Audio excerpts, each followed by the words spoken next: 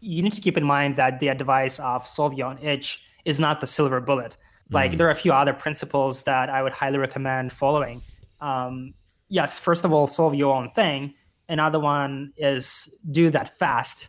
And maybe a third principle is keep your expectations low. Like when you're solving your problem, don't think that, by solving it and putting your solution out there in the world, that it will be like $1 billion business overnight. Very likely it won't. Um, so having a few of those principles and a few of those understanding, like you will be mhm. able to kind of solve your own problem. And it doesn't mean that, not necessarily CryptoJobs will be like, my life's work. Maybe it will. I don't know. It's DeAndre here, and this is the Pioneers Show. The show where we talk with innovators, makers, entrepreneurs, basically people who are trailing their own trails and creating their own lives, so that we all can learn how to work on our own lives. And after week hiatus, we are back. If this is your first time here, thank you for downloading and listening, and I appreciate you taking the time to hear this episode. This is your home now. Subscribe and enjoy these conversational goodies. And if you're a repeat listener, welcome back. This is episode 15, and I'm your host, André Delpkerk. You can find me at It's DeAndre on Twitter and on Instagram, as well as the show at Pioneers Show and Instagram as well. You should definitely check it out. We've been really upping the quantity and quality of the content we put up on Instagram. Go there and tell us what you think. In this week's episode with us, we have Raman Chalupau. Raman is the first solopreneur I've had a chance to talk with, the first maker. For those who are not familiar with the term, a maker is someone who develops, or in this case, makes products, frameworks, or commercial strategies in order to tackle a problem. Now, you might wonder how this is different from a startup. Well, most startups, for as fast as they are, there are usually multiple people. Makers are usually, like Raman said, 1 or 2 man bands, which makes this extremely nimble. Raman is the founder of CryptoJobs, a job board for blockchain opportunities. Not only tackled an industry that it's been growing tremendously in the past 24 months, but also this came as an opportunity to Raman when he himself was looking for a job in the space and didn't find any good place to apply for these positions. I really enjoy talking with Raman, or K Sator on Twitter, and I really hope you enjoy listening to us as well. Without any further ado, let's jump into this conversation with Raman. Welcome, Raman. Welcome to the Pioneers Show. How are you, man? All right, pretty good. Thanks for having me. I'm really excited finally. No, thank you. It was been a kind of a long time coming already. We've been talking on Twitter for quite a while. So K Sator. Saitor, KS, yes, correct. Saitor. K Saitor, K-S-A-I-T-O-R. We've been talking quite a while on Twitter lately. First thing, and this is the first thing that I'm asking, you were in Dubai recently, right? Yeah, I've been spending about a month in Dubai, chilling out there, exploring the local culture, and now I'm back in Bali for another month or 2. So, for people who don't know who you are, care to make a presentation? Sure. So, hey everyone, I'm Raman. I run a CryptoJobs list. It's like a #1 job board for blockchain companies. And kind of by trade, I'm a software engineer, entrepreneur, maker of things. Yeah. I think, and to take on just that last thing, you're a maker, and I think that the maker area, it's lately very romanticized. I believe that a lot of people love the maker movement. Yeah, I think it's been quite a recent thing as well. I agree on that. I think it's mainly powered by the fact that like a lot of, especially people coming from software engineering background, they feel quite empowered that they can bootstrap a whole project and start making money, start generating some revenue on their own without like having to raise like a financing rounds. And they can do it as a, a one-man show or one-woman show, or as a two-man team. And kind of the mentality, the principles are, you really like, have an idea, you solve your own problem, you launch fast, validate, and try to kind of charge money from kind of day one. But I think it's like a relatively recent thing. Yeah, but I think it's a very, very interesting thing for people who don't know necessarily engineering. That might be a very harder goal to reach, but I think that the maker movement embodies the independence that people sometimes strive to. Yeah, that's true. And I don't think it's only inclusive of engineers, because like a lot of non-engineering people try to build projects, and I think today it's easier than ever. You can like combine a lot of tools into just Zapier integrations and you'll have a simple prototype that it can actually start charging money for. Like, you can have Zoho Forms or Vufu Forms that support like Stripe payments, and you can integrate it with some Zapier and like have a whole flow that basically delivers some simple value proposition of your application. So for people who don't know, let's take it a step easier. Zapier is an automation tool, right? It's an automation between services. That's right. And Zoho Forms and Vufu Forms that you said? Vufu Forms are, from the name I will assume, form companies that allow you to correct like a type form, Google form structure where you can have payment by the end. Yeah, Typeform is a good example as well. Even though Typeform just had this major data breach recently. Oh, right. I didn't care about that. Oh, now you know. Tell me something. How did you get started with the maker movement? I assume you didn't. So you studied engineering, right? I studied in school. I studied engineering and business administration, and then for many years I've been like professionally working as a software engineer. But were you working as a software engineer to be able to pay for your own projects on the side, or were you working as a passion, something you were doing, getting paid for it as a normal job, but as a software engineer? Yeah, I think like the way I was always been interested in technology, and I eventually got a job in several tech companies where I was like developing products and services. And I think like maybe 3-4 years ago, I think startup movement started way before that, but I got intrigued by the idea of having my own company, having my own product and service. And I did that for a little bit of time, but doing the actual following the actual maker movement is fairly recent. I'm not sure. It's like there's a probably thin line between startups and maker movement. The lot of principles are very similar. A lot of mentality and values are very similar about building a product and launching it. But maker movement is something very nimble and young still. Is there anyone in this movement that you kind of look up to? There are two names that I usually follow on Twitter that I found always very interesting in reading their tweets. It's Peter Levels. Yeah, well, Peter Levels is one of the kind of main leaders of this thing. Yeah. Who else is there? Like there is a lot of pretty huge community around Veep Chat, VIP. It's like work in progress chat. It's a Telegram group where a lot of people kind of hold each other accountable, and they ship new features and projects every day. Product Hunt and a community on Product Hunt is pretty powerful and pretty inspiring, where people launch projects all the time. Who else is there in this movement? There's Mr. Pugs. There's Andrei Asimov, friend of mine as well. Quite a lot. I know that Ben Tossell, former community for Product Hunt and then AngelList is also doing something quite recently. I know that then there's this guy. I don't even know if it's a guy. I'm pretty sure it's a guy. That AJ, the guy from Card. Right. That's also pretty. Like I haven't met him personally, but it's pretty impressive what he's done with Card. It's a very simple CMS and one-man team kind of product, and I think he's making revenue of that already.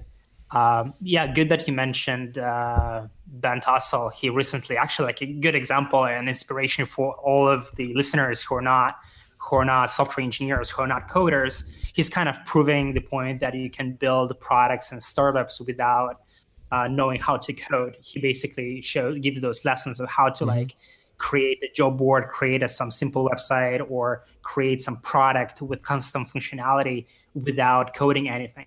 Yeah, for sure. I'm someone who was a part of the Nuco first approval nice. there. I find it really interesting. I actually started developing the website for the Pioneers Show, starting using the Webflow app, because I find it really interesting. But then a friend of mine said that I could host on his WordPress server for free, so I'm pointing on to that, even though I have no idea how to use WordPress, to be honest.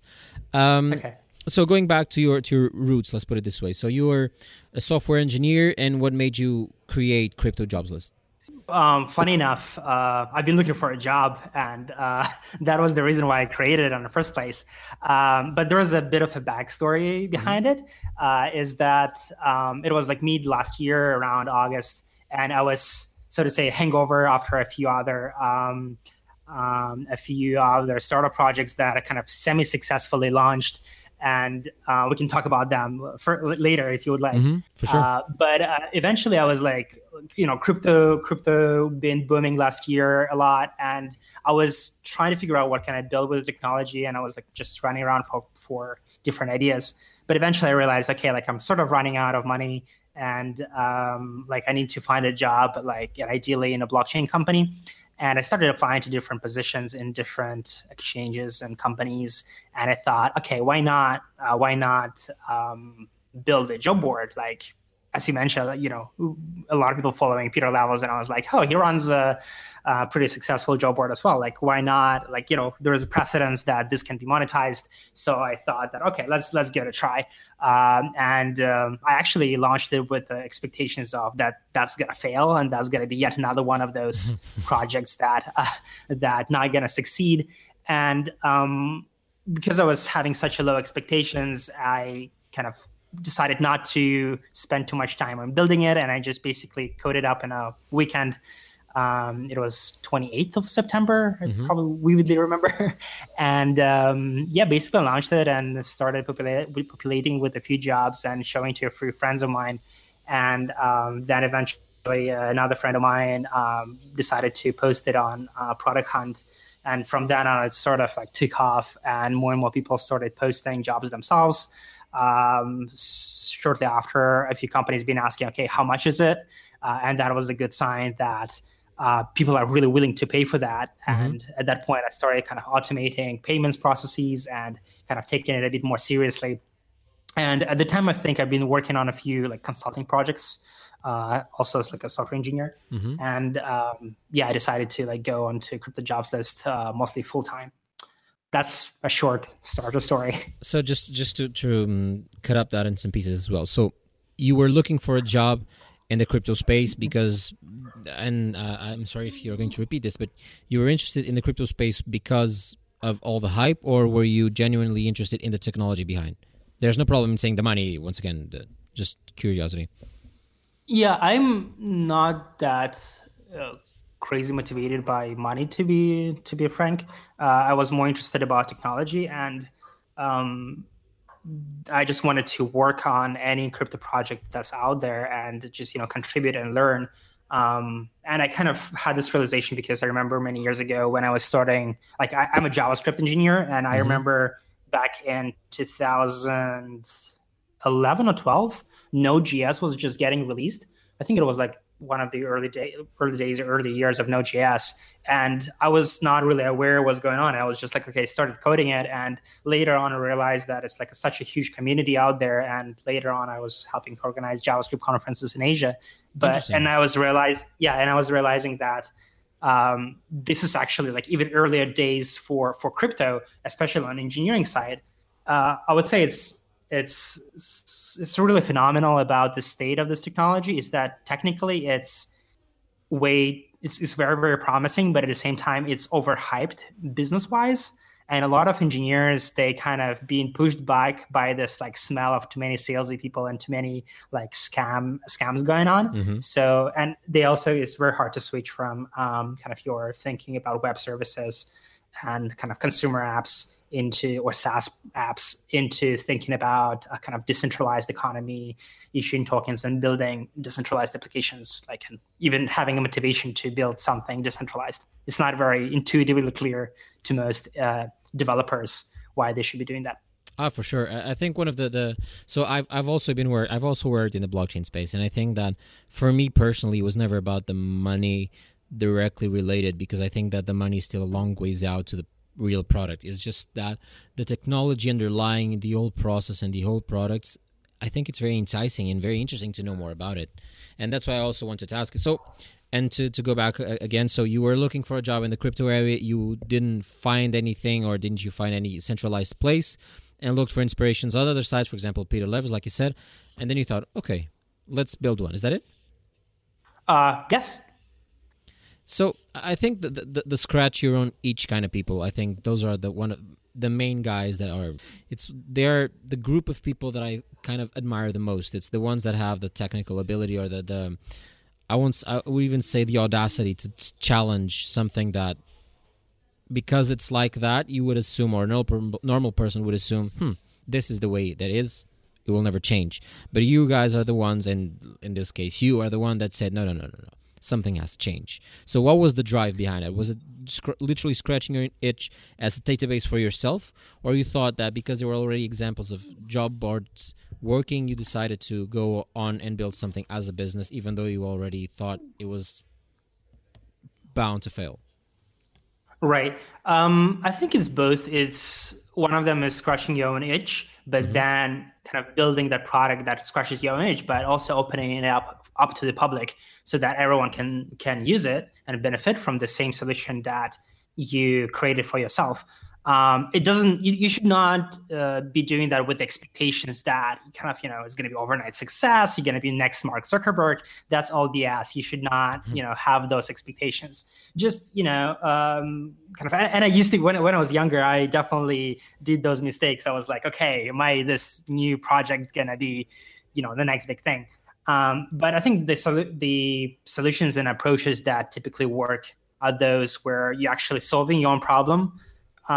You don't really care about how it's being solved. And that's why I want to strongly encourage those people who are not coders not to feel left out. They should feel empowered as well, because there are so many tools out there that you can assemble and glue things together and solve their problem. But kind of it's combination, again, back to your question, it's combination of several things. Is like solving my own problem, opening it up to the public so other people can use it, and kind of gluing a business model on top of it, a very simple business model. And then start making money out of it. So is Crypto Jobs List a one-man band, like you said? It is pretty much a one-man show. I got to be honest, though, that there are quite a huge kind of following and a few people who I talk to on day-to-day basis who help me out and give me tips on SEO and some technical issues that I sometimes face. I'm trying to hire a few people who will be helping me out with engineering tasks. Not because I cannot do them myself, obviously, but because I need to do more things as well. And I need to be doing some business development and kind of higher level kind of strategy, what to do next. Yeah, I think that's a great idea. So I think for anyone out there that's looking for a job or wants to post a job in the crypto area, I think Crypto Jobs List is a great tool and a great place to go, because I think if you're looking for one specific area, I think Crypto Jobs List has the right thing for the right people that are looking for that specific job. And I think you managed to create, interestingly enough, for the decentralized world, a centralized platform for people to find jobs to work on the decentralized world. Yeah, that's true. That's sort of funny. On a lot of conferences, people ask me, "Oh, is it built with blockchain, etc.?" And funny enough, I proudly say that no, it's not a D app. It's not built on Ethereum yet. Is that the idea eventually? Certain things might make sense to be decentralized, especially those things around trust, or certain things around escrow, like proving that a certain employer has certain funds to pay employee, or the other way around, proving that a certain talent has the skills or has certain abilities, and doing that in a decentralized way might make sense. But during job recommendation, job search, I would not kind of put that on the blockchain yet, just because it doesn't make any end user benefit. Taking a huge step back from Crypto Jobs List, we'll get back to here. You said that you had previously semi-successful startups. Care to give some information on those? Sure. So I think one of the companies that I launched around 3-4 years ago. I lost track of time, sorry. No problem. But I think one of the biggest kind of failures and lessons learned, a lot of lessons learned, was an events software company that I launched about 3 years ago. Mm-hmm. And that was kind of the classical startup journey where I had this grandiose idea, huge ambition, raised some money, assembled a team, and we were building a software for events managers to manage their events, to better understand their audience. And it was primarily targeted at nightlife venues. Nice. And events. Yeah, I was based in Singapore at the time, and yeah, and I think we went through a few pivots. Initially, it was just a SaaS product where event organizers and venues could track their audience. Eventually, it pivoted into kind of more of a social app. It had this like backend CMS system where event organizers would track everyone, and it had this like Instagram like event discovery app. Yeah, and that was quite an interesting journey. Um, yeah. And is that specific company still up, or did you close it?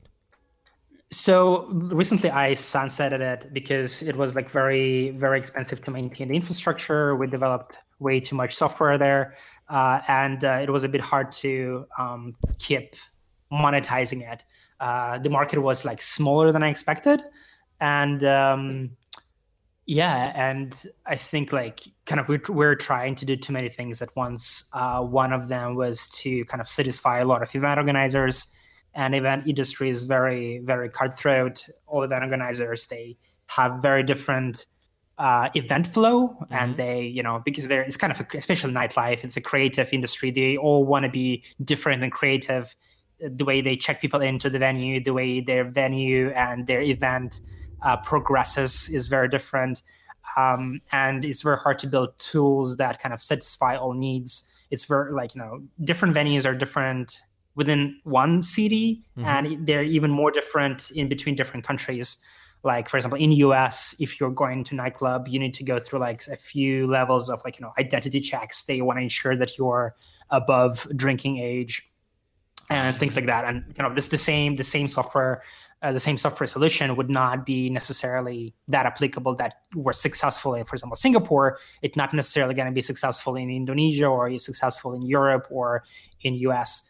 That was one part of it, and another difficulty was the kind of social aspect. It's really, really hard to make a high quality social app, and where you're basically competing with like monsters like Facebook, Instagram, and a few others. Before we go on, you talked about way too much development of things. That's right. Care to go a little bit deeper on that? Definitely, definitely. So all the founders of that company, it used to be called RSVPD, um, and all of us were technical. And my background was I'm an engineer by trade, even though I try to do more of the business type of things. But everyone else in a team were engineers, and especially high profile engineers, they pride themselves because that's what they've been doing all their life, and that's what they've been really good at, and that's what made them earn a pretty high. If you're a good engineer, you earn a lot. So it's very hard to let go of that ego and your ability to deliver perfect code. Everything is like linted and tested, and you have this like magnificent infrastructure that scales. But most of the time when you're validating a business, when you're a startup early stage, your users do not care about whether it's a Python, JavaScript, PHP, whether it's coded or not coded at all, Mm-hmm. coded by monkeys, coded by PhDs. No one really cares early days. In the customers want the solution to their problem, whether it's like a utility problem they want to get from point A to point B, whether it's like entertainment problem, they're just bored and they want a game. They just want a solution to their problem, and they don't care how that problem is being delivered, as far as is being delivered, as often as possible and kind of as good as possible. So yeah, we just got like really carried away by building a lot of things, trying to solve too many things that event organizer asked us to do, Mm-hmm. and we tried to implement different features, and instead of kind of talking more to customers and trying to understand better what they actually need, and trying to kind of be more realistic about whether the product that we're building will have a market success and what are the kind of possible outcomes. So if you were starting today, what would you say to Raman a couple of years ago? Um, I would probably say the same thing that I'm saying today, like solve your own problem. And there is more to this saying than it's simpler it's harder than it seems. It sounds simple, but you just really need to pay attention to the problems that you have on a daily basis. And discovering events is not necessarily the hardest problem out there. It's not like life and death thing. Oh, if I miss out on this event, I'll be screwed. Very rarely that's the case. Yeah, I would say to be more realistic and to solve my own problem that is like really a problem, not just like a seems to be a cool thing to do. Okay, yeah, no, I think that makes total sense.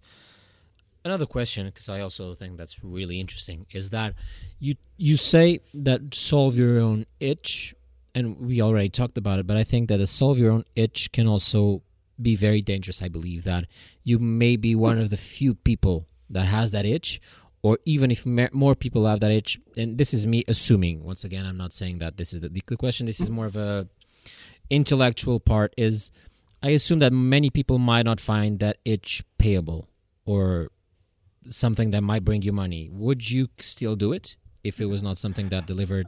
I would do it. Yeah, I would do it. But, you need to keep in mind that the advice of solve your own itch is not the silver bullet.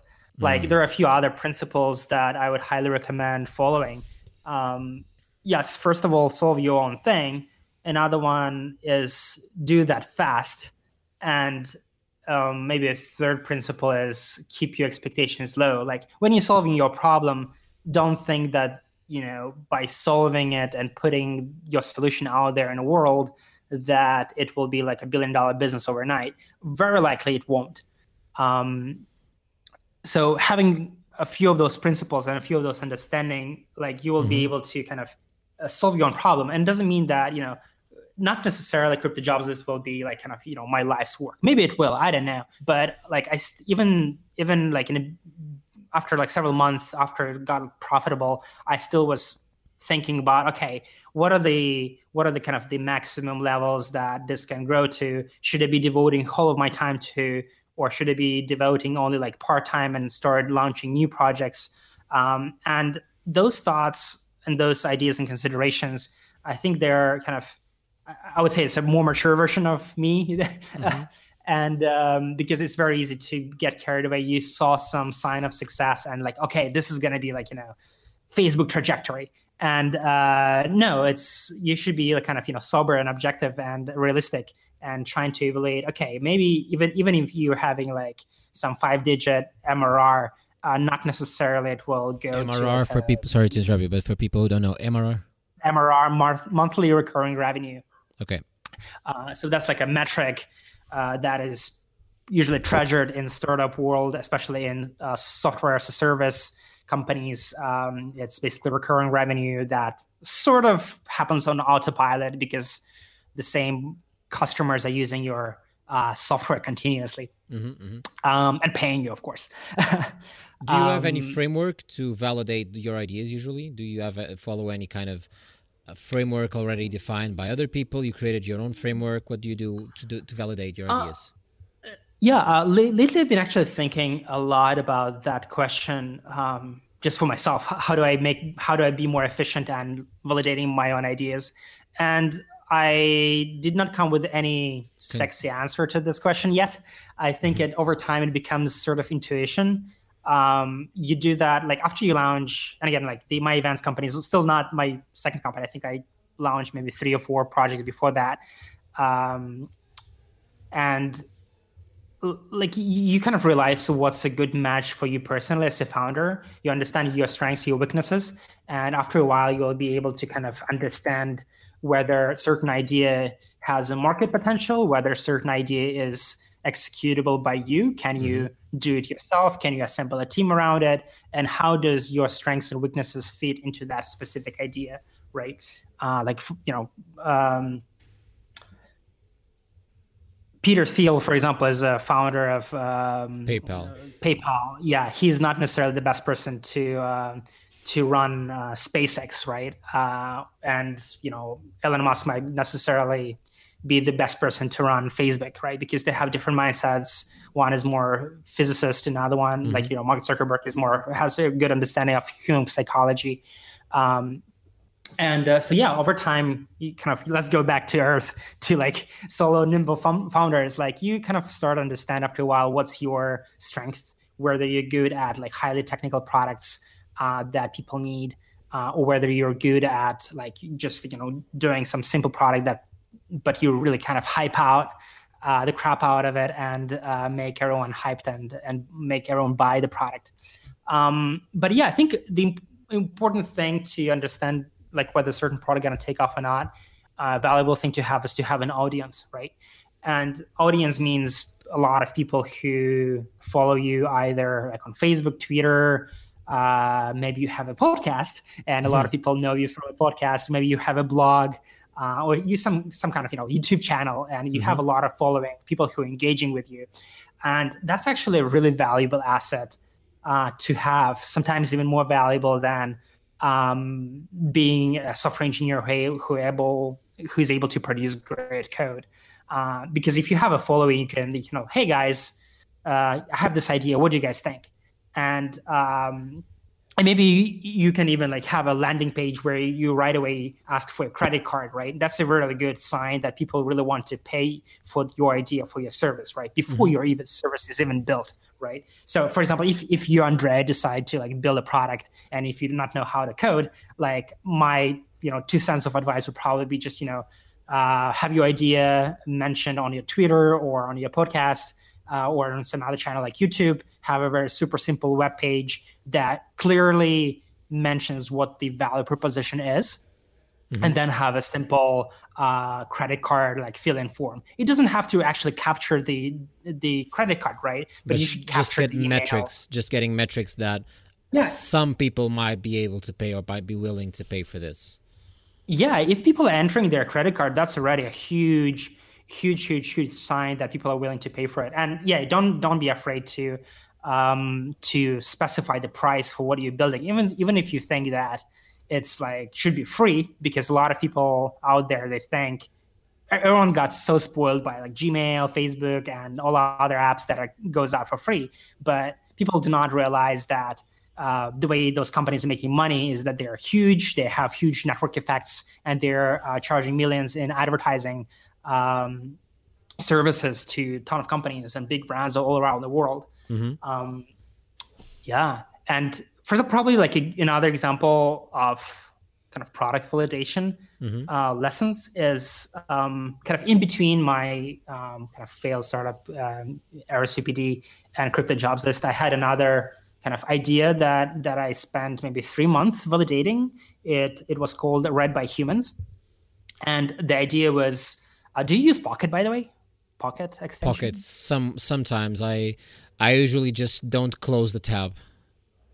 Right, right. So basically, the idea was like it's a Pocket-like extension. You browse your internet, you see an article, you click on this extension, and it takes the article and it kind of sends it to this network of professional voice actors who narrate your article and turn it into a podcast, right?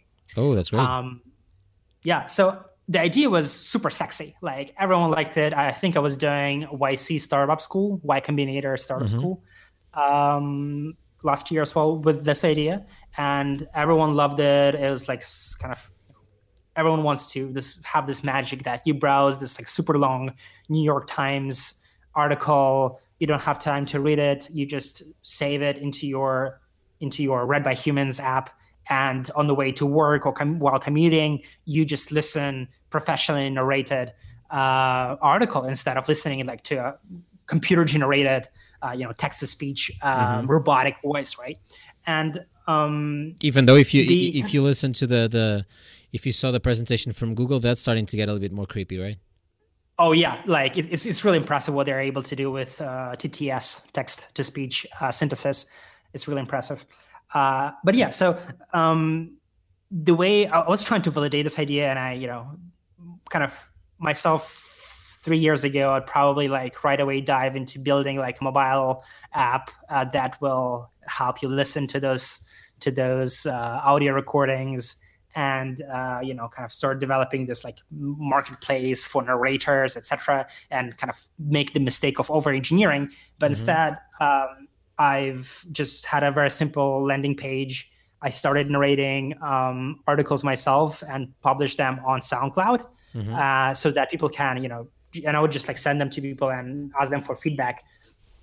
And in the end of the day, I think eventually I added like Stripe payment form, and I think after 3 months, only 1 or 2 people gave their credit card information out of 200 really engaged subscribers that I had, which is like less than 1% conversion rate, which is not very good. 0.5% conversion rate, it's pretty bad. Even in like huge gaming companies, like I don't know, Candy Crush, the conversion rate is like maybe like 1 or 2%.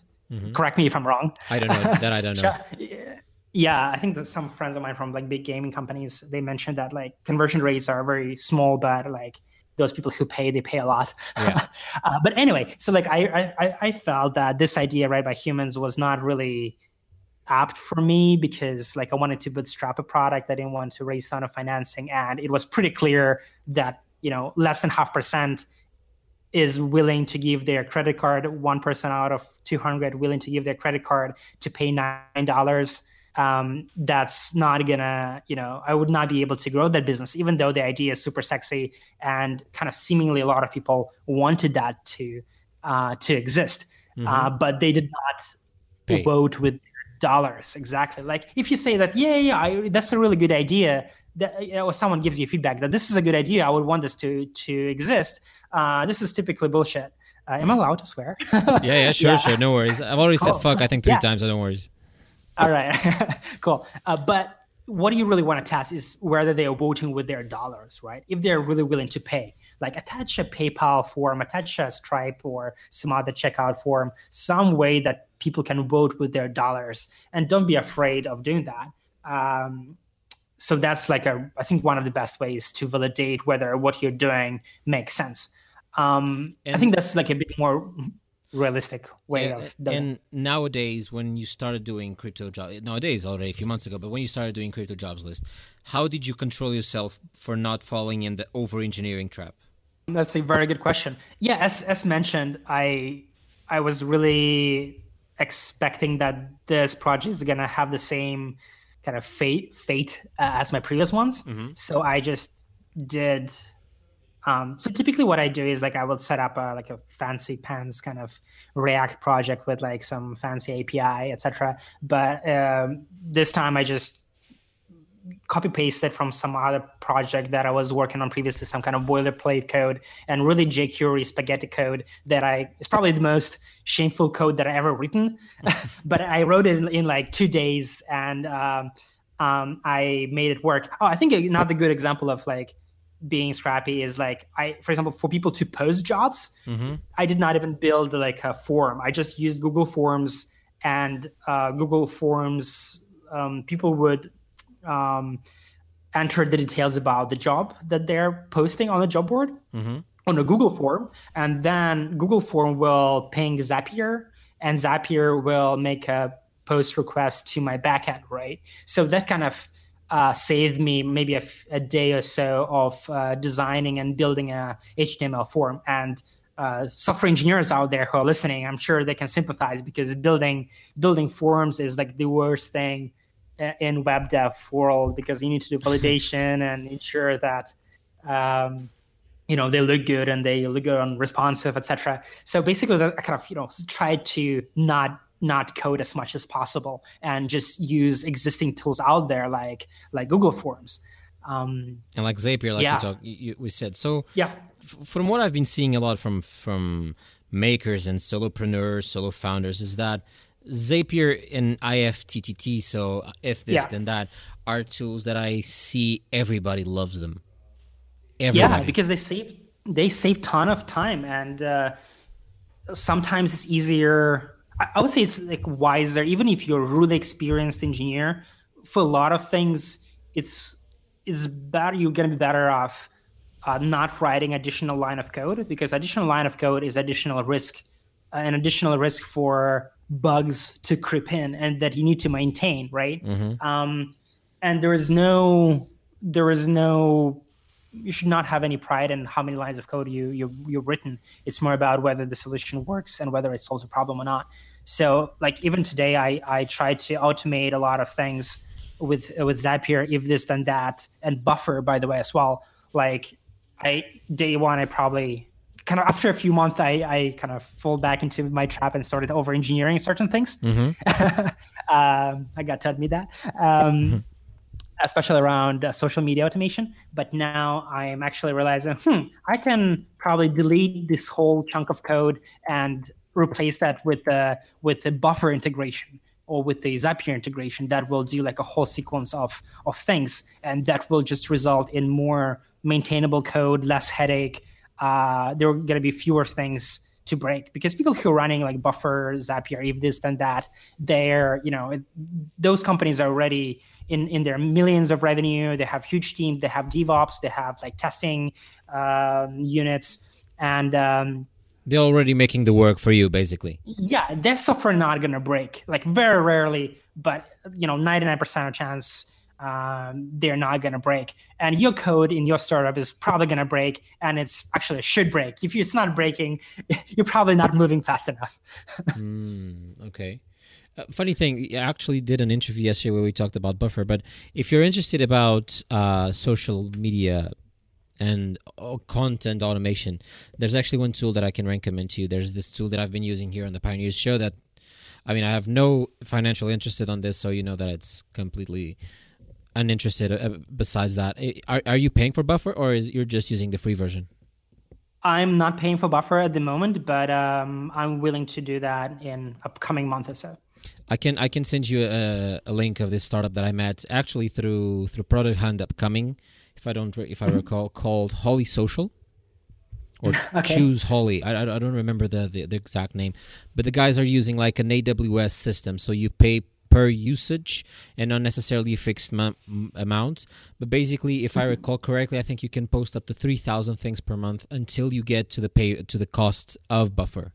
It's unbelievable. I can send you the link, and I can talk with the founder, because I've been talking with the founder quite recently, and I think that it's a good alternative if you're into not paying huge sums of money. But while you're going for free, stay with Buffer or even Hootsuite or any other automation tool. Right.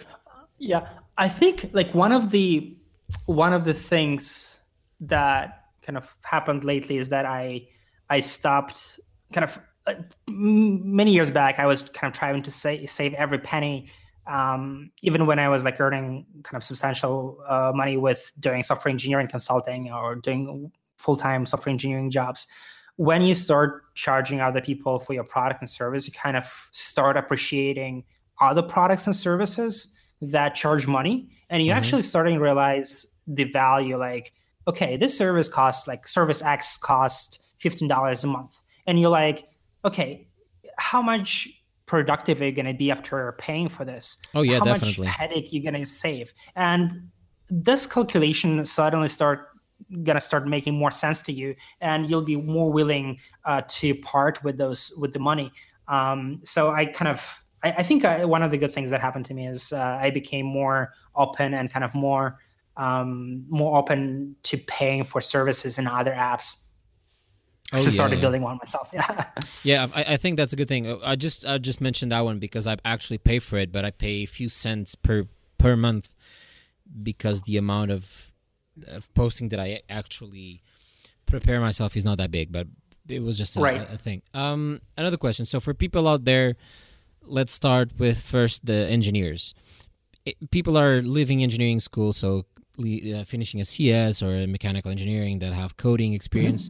What would you tell them if they're interested in this maker community, maker idea, this independent life, or let's call it location independent living?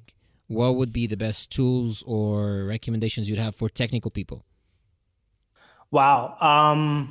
Okay. Probably not the answer that you're expecting me to give, but I would actually not recommend doing that right away, right out of school. I would, unless you really have unless you're probably in Silicon Valley and your app is already have like millions of users and you have like already a trajectory. But everything what happens in Silicon Valley is it's their own like world that is very different from realities of other other countries, including like prominent tech hubs like Berlin or Singapore or Hong Kong or London.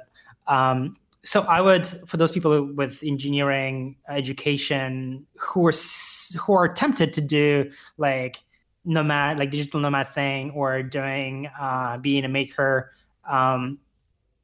do that, but don't dive into that right away. I would suggest with kind of having different experiences, especially early on in your career, work for a larger company.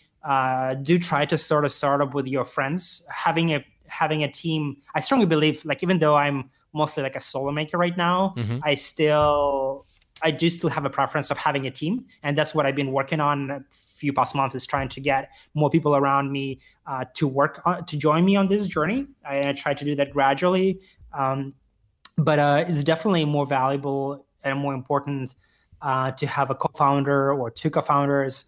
And have experience working in different organizations. So I think it's better for engineers out there to first experience what's it like to work in a like small company, to work in a large company, as well as how to work for themselves and how to validate their own ideas if they really, really want to build a product on their own.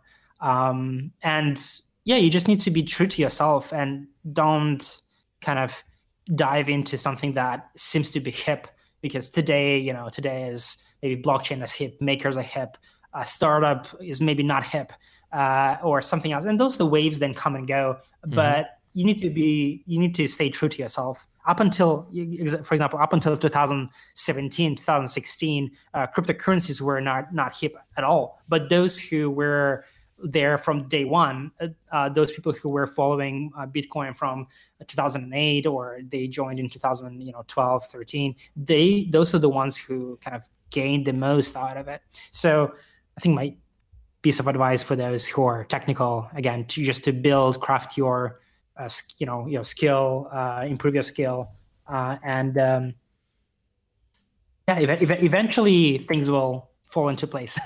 Oh yeah, no, I think even though you're saying that, I was probably not expecting that. I was hoping you would say that, because I think that one of the things that a lot of people with or without technical skills, anyone who feels like they have the audacity to even say to the market that they don't know how to do or they should do something better, I think that they should build something, but not make that their living right away. They should definitely work on their skills.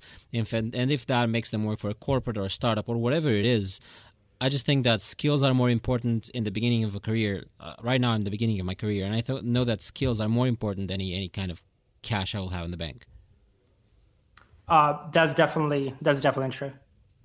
One last question that I have for you before we go on to the lightning round. Wow.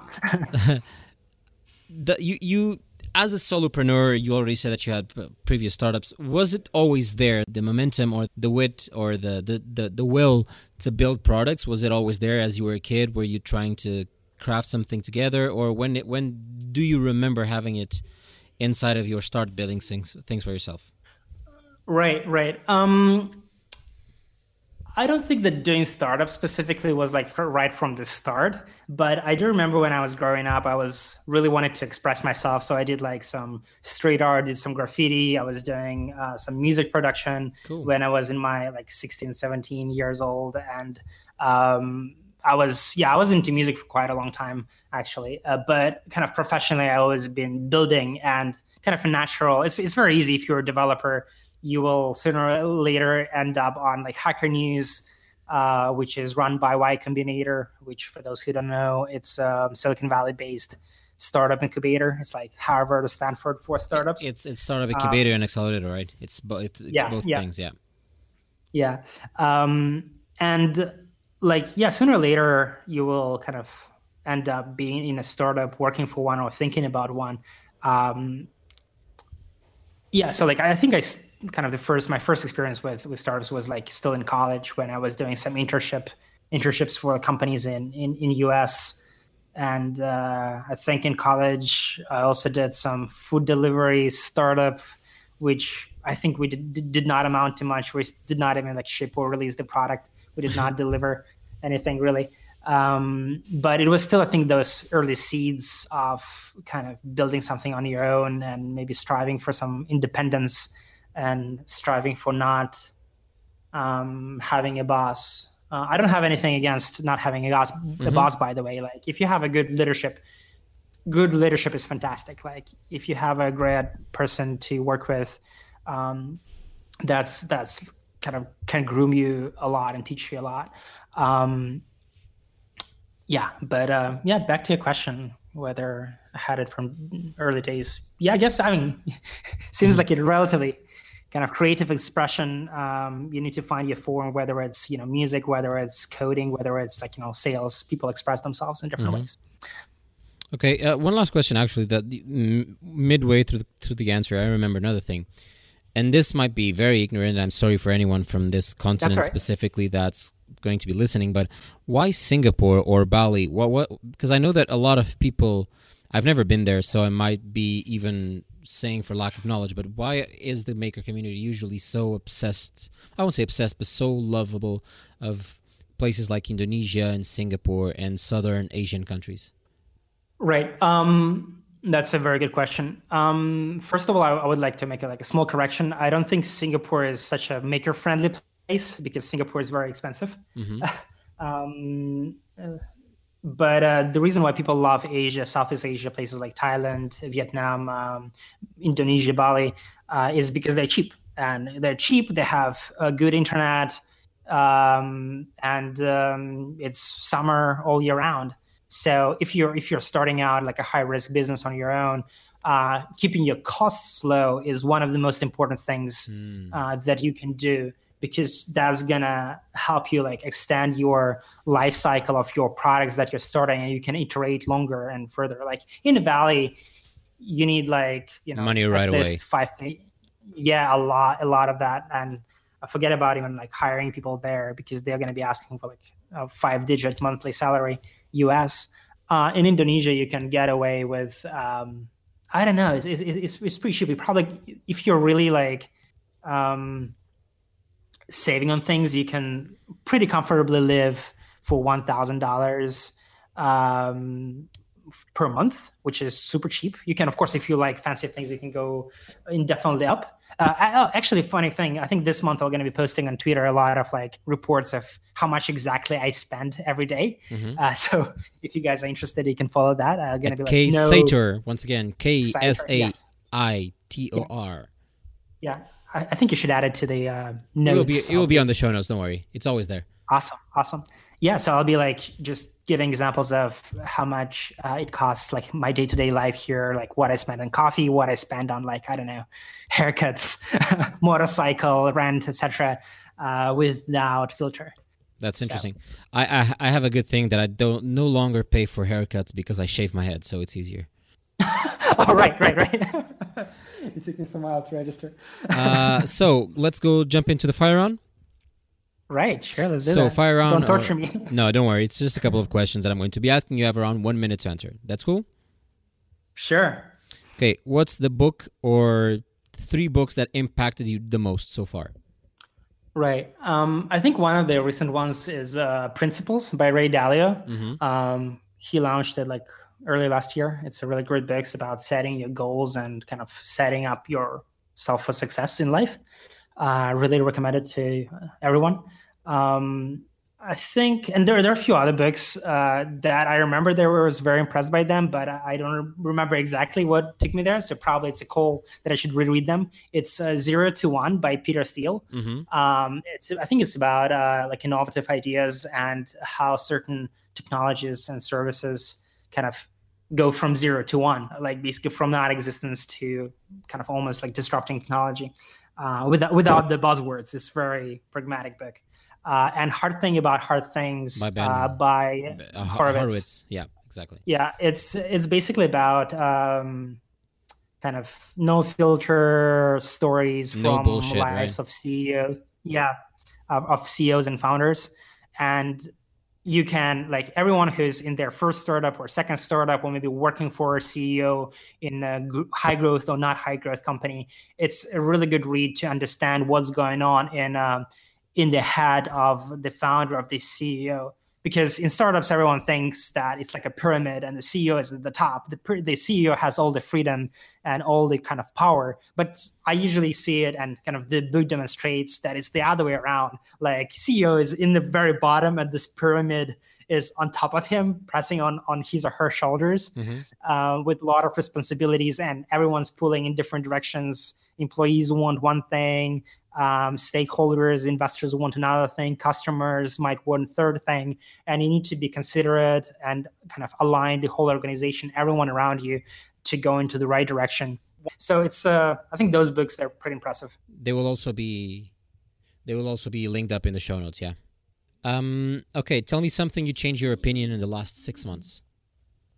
Actually, I was in the middle of the show. I was thinking about something that I changed my opinion of, but I forgot. God, what did I change my opinion of? Did we mention anything in the show? We mentioned a lot of things already. Oh, we did. About validating. I don't think anything's maybe I'll tweet it out later if I remember. I will listen again to the show. Okay, but I don't think there was anything crazy significant. Please tag me when you do that, because I want to see that. Sure, will. Okay, so do you live by any life motto, or is there any quote that you have very present in your life whenever you wake up that you live by? Interesting. I think I do like a lot of quotes. And I try to live by a lot of quotes. I think one of the most important ones is like, never compare yourself to others, and compare yourself to who you were yesterday. To your previous self. I think that's one of the main things that caused a lot of anxiety in my life previously, a lot of anger, a lot of like jealousy, because especially in the startup world, you always hear this buzz and noise around, oh, this company raised this amount of money, this people did this ICO or this IPO, this acquired by someone, and this makes you feel insecure, or another news about, oh, this 19-year-old developed an app and sold for $1 million. If you keep up with all this news, you'll get like anxiety nonstop. Maybe listening to podcasts about successful startuppers, no matter how successful or unsuccessful they are, will make you anxious. But what's really important is comparing yourself to you yesterday rather than comparing to someone else. And I think another one, which is very kind of interesting, that I sometimes forget, but I try to remind myself about that, is this quote. I'm not sure who said that. The more uncomfortable conversations you are willing to have, the more successful you'll be. Oh, I like that. Yeah. It's not a very popular one. I'm not sure why people are not saying that enough, but I think it's pretty true. Like, usually the conversations that are uncomfortable are the ones that are more important, whether you're like deciding on the equity with your partner, or some other someone's getting fired, or you want to ask someone to pay you, especially for founders, for makers, people feel insecure and uncomfortable asking for money, right? They feel uncomfortable for asking money from investors or from customers. And if you're going to do this uncomfortable thing, you probably will get ahead in life sooner. So that's a good reminder that I try to kind of remind myself more often. Well, I love that. I love that idea. One thing that I also advise you is whenever this episode's published, listen to the previous episode, because the person that I interviewed, Nicholas, actually says that one of these mottos is put himself under constant, I won't say constant, but very frequent distress in terms of uncomfortable, because that's where he feels like he's growing the most, which I think is very valuable as well. I agree with that. I think the important thing is to keep the balance here. You want to be in kind of an uncomfortable zone, but not in too much stretch zone, because then you will just get exhausted and anxious instead of being like driven by stress. There's comfortable stress and there's uncomfortable stress. For sure. So, well, Roman, this was a great interview, great conversation. Thank you very much. If people want to meet you or find you, where can they find you? Once again? The best way is to find me on Twitter, Exciter, and check out my site, cryptojobslist.com. But most of the time I spend on Twitter. I tweet about the company progress, about my goals, some, pieces of wisdom and advice for makers, and kind of sharing my successes and failures. Well, thank you very much. Yeah, thanks so much, Andre, as well. It was a pleasure having you here on the Pioneers Show. Thank you very much. Thanks for having me as well. No worries. All right, thanks, man. Thank you so much for plugging into this episode. I truly hope you loved this conversation as much as I did. Now, this episode was truly filled with resource goodies for everyone. From people in projects you should follow, all the way to applications and products you can already start testing and, like Raman said, gluing together so you can try and test for yourself. This and any other information that you might have missed will probably be linked up in the show notes. If you enjoyed this conversation, consider subscribing to make sure that this podcast grows and we can get some more people and help everyone be the pioneers of their lives and careers. Also, if there is any feedback that you might have for me, reach out on social media. A big thank you to Raman for his time and to Thibaut Flondlin, aka DJ Rodia. Check it on the show notes for the music of the Pioneers Show. Once again, it was really a great pleasure having you over there. Have a great time. Talk to you later. Bye-bye.